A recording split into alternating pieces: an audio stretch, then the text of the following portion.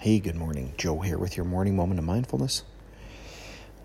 Thought I'd bring up breathing because it's kind of important, right?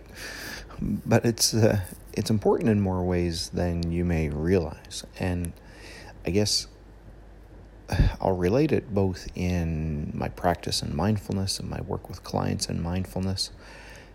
But then also in some of my more recent studies, some of what I'm studying right now, actually, with regards to heart coherence and heart rate variability and so on, and how it relates to the parasympathetic and sympathetic and finding balance and so on. So, and it goes as deep as genetics and longevity and all of that, but that's a little deep for this morning, and a little extensive. Of course, we'd have to chat for hours, but where I'm going with it is that, even in mindfulness, we talk about the pause, and those of you who've worked with me through mindfulness will remember the pause, and the opportunity that may present itself today is something that I would invite you to be aware of.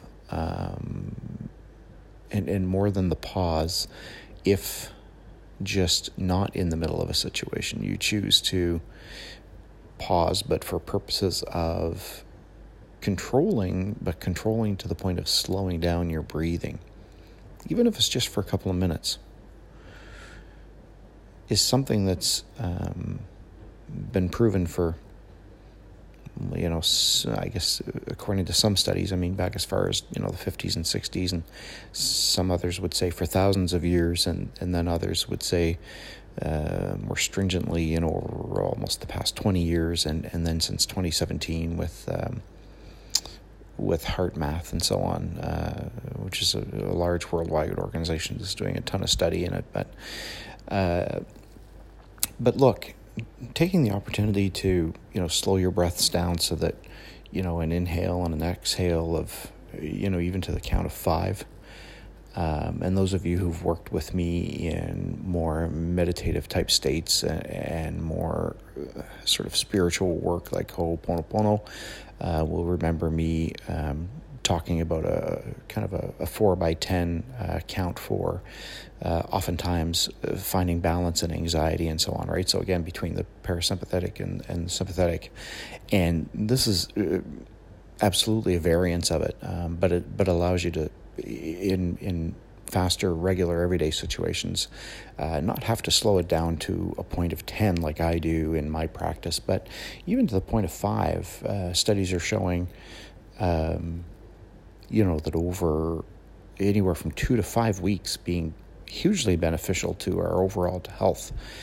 And so, as much as 10 minutes, as little as 2 minutes, and then, over 2 to 5 weeks, and having tremendous health benefits, aside from the benefits of health that may not be apparent immediately. And, some of them are related to everything from IBS to blood pressure to so on and so forth. And this is not me making any of these claims, of course. These are just studies that I've been reading as part of my studies. But the other thing that it allows you to do is just slow down. Just take a pause. Just take a breath. Just recognize in the midst of your otherwise chaotic day that you're making time. You're making time. And all the other benefits that may or may not come along, even if you don't believe in any of that. Imagine being able to take 5 or 10 minutes, 2 to 10 minutes, 2 to 5 minutes, and just pause.